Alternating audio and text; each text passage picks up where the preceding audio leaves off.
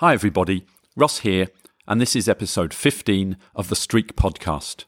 Now, I'm not going to break the fourth wall and talk about modern triathlon very often, but I am still a very active racer, prioritising short and low-key events near Munich. Although last year, I also did a few triathlon-themed road trips to Hamburg, Berlin, and a 2-race swing in the UK. I also like to watch triathlon broadcasts with my kids.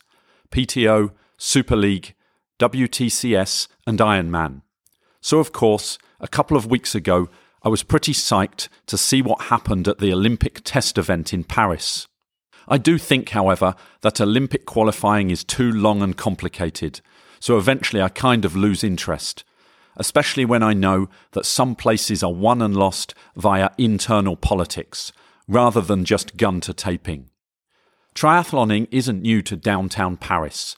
The first Triathlon International de Paris took place on the 13th of September 1986, and the Triathlon Haute de Seine on the Ile de Puteaux was earlier in the 1986 season. Mark Allen ended up doing that race a few times. There were also ITU World Cup races in 1991 and 1996, and a few French Grand Prix events. I'll cover all of those triathlons in the future. The first edition of the Triathlon International de Paris was announced in the July 1986 issue of Triathlete. The race was to be organised by Conadet, the French Triathlon Federation, and an events company called Sport Leader. They also had a big sponsor on board, Edouard Leclerc's supermarkets. The French triathlon scene was buzzing at the time. The federation boasted 4,000 members, 130 clubs and 120 races, up from about 75 races in 1985. There was also a new and exciting way of crowning the French champions at the end of the season. I'll talk about that in an upcoming podcast about the French Grand Prix.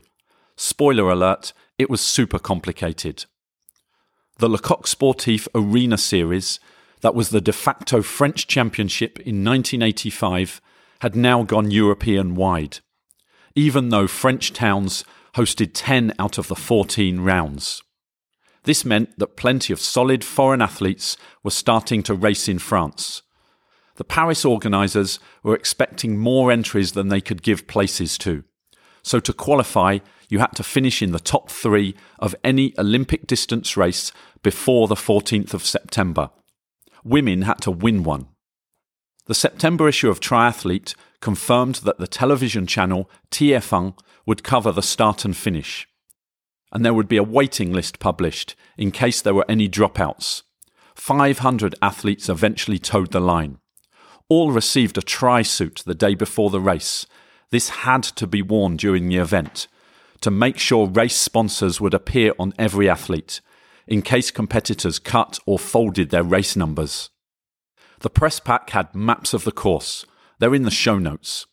The swim went downstream from the Pont de la Concorde to the Pont Iéna, level with the Eiffel Tower. The 2023 course did 2 laps in the middle of this. In 1986, there were no loops on the bike either, as the course went out of town to Versailles and back on some pretty rolling roads. The run was also a one-lapper, staying next to the river. The finish was at the Trocadero Palace, across La Seine from the Eiffel Tower. There was no big report in Triathlete France, just an image of the start and the results. The women's winner was Irma Zwartkruis from the Netherlands, with Chantal Malherbe from France in second. Men's winner, Serge Lecric, was one of the top French triathletes of the late 80s and early 90s. He sadly died in a motorbike accident in 1996. Second place, Grégoire Millet, was the British Triathlon Performance Director for a time, and Georges Belaubre, in third, was kind of the French Dave Scott. Axel Koenders led the bike ride before losing most of his advantage due to a puncture. He was riding a standard low pro with drop bars and a disc wheel, even though he was already known for experimenting with some extreme frame fairings. The February 1987 issue of Triathlete USA did run a report though. It was written by Eric Kirschbaum, co-author with Alec Hunter of one of the best triathlon books ever, Triathlon, the Sporting Trinity. Link in the show notes to that book.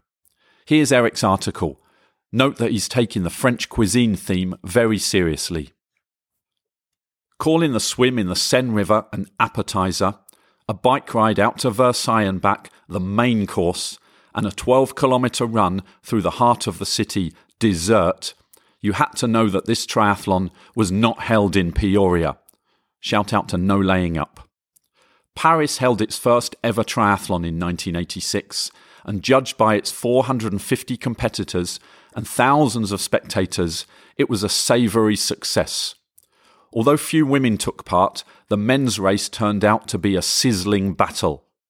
Serge Lecreek, a parachutist from Tarbes, took the lead 6 kilometres into the bike ride and staved off heated challenges for the triumph. Of victory hungry, Grégoire Millet fell 6 seconds short. The seasoned Georges Bellaube, the 42-year-old scourge of short-course races, finished third. Holland's Irma Zwartkruis built upon her second-place finish at the European Championship with the triumph in the women's division. Let's finish with a pollution take, as it's topical, from Georges Bellaube at the end of the race video. I've embedded it in the show notes. J'avais un petit peu peur de l'eau de Seine et puis ma foi j'ai trouvé que c'était pas plus terrible que le Rhône. Alors cette eau de Seine, parlez-en un peu. Cette eau de Seine en fait à Paris elle est pas si sale que ça. Plus bas peut-être à Rouen elle est peut-être un peu plus sale, mais enfin à Paris je pense que ça va, on verra. J'espère que je serai pas couché demain avec une bonne typhoïde quoi. He said, quote, I was a bit scared about the water in La Seine, but I found that it wasn't worse than the Rhône. In Paris, La Seine is not that dirty. Further downstream, in Rouen, it's probably dirtier. But in Paris, it's okay. We'll see. I hope I won't be in bed sick tomorrow. End quote. Show notes for this podcast episode can be found at thestreakpodcast.com/podcast/15. As always, if you've got a question, a correction, some extra historical information, or just want to say hi, you can email me at thestreakpodcast@gmail.com.